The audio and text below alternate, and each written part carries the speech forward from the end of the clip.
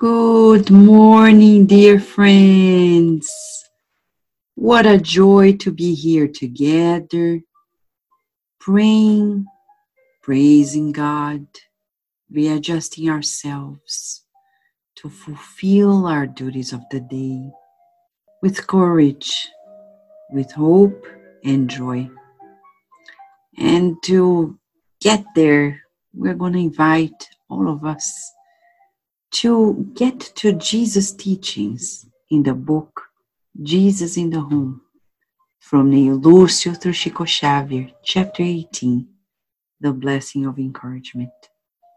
When they were in a meeting with Jesus, the disciples were discussing about the truth and how important it is in our daily duties. But Philip said sometimes it's so hard to say the truth and be consoling. It was when Jesus told a beautiful story, a story of a mother who became a widow and had her children, the family to take care of. And you read more in the book, but she finds a way to console the children and yet invite them to the daily duties, encouraging them to work hard. And she said, if we need any help, we're going to consult this chest given by your father. But we're not going to use this resources before we build it up our own.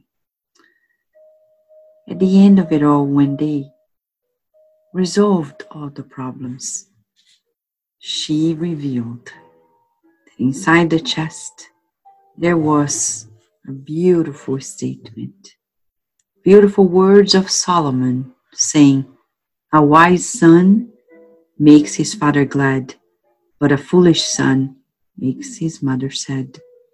The treasures of ungodliness can never be enjoyed, but righteousness delivers us from dying evil.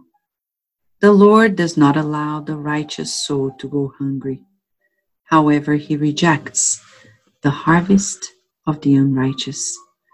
He who works with the deceptive hand becomes poor, but the hand of the industrious enriches them for all eternity. And in this saying, Jesus concludes that meeting. He fell silent, and after a pause, he wraps up that meeting with a take-home message for all of us. Who would label this great woman as being deceitful? We might say yes, yes, or no, no during the dire predicaments of life, but we should never despise the blessing of encouragement in the edifying battles of each day, the tender bud in the promise of the fruit, under the pretext of lighting the lamp of truth. Let no one douse the candle of hope, the blessing of encouragement. Friends, let's be encouragers, shall we? You and I have a beautiful invitation for this day as co-creators to sharpen up, to refine this particular skill, being encouragers, always. And in that saying, let's raise our thoughts and pray together with our Master Jesus.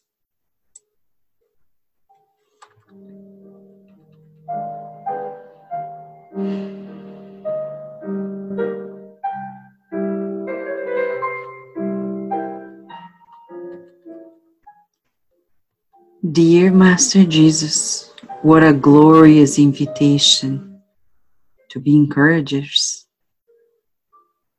We rejoice in your embrace,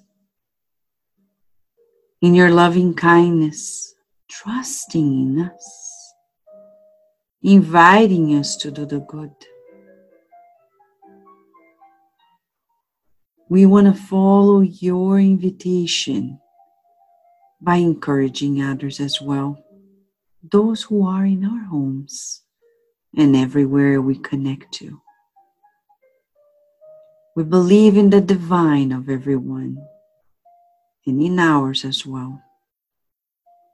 We want to be your friend because you've been ours for the longest time.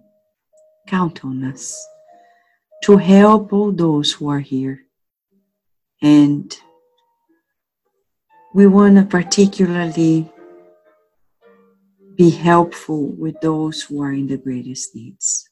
May healing baskets be delivered to those who are in the greatest needs. The love of God given from you to us is so sublime. May we cherish it and multiply its benefits. Feeling the joy of this moment, we thank you for granting us this one more day in this reincarnation.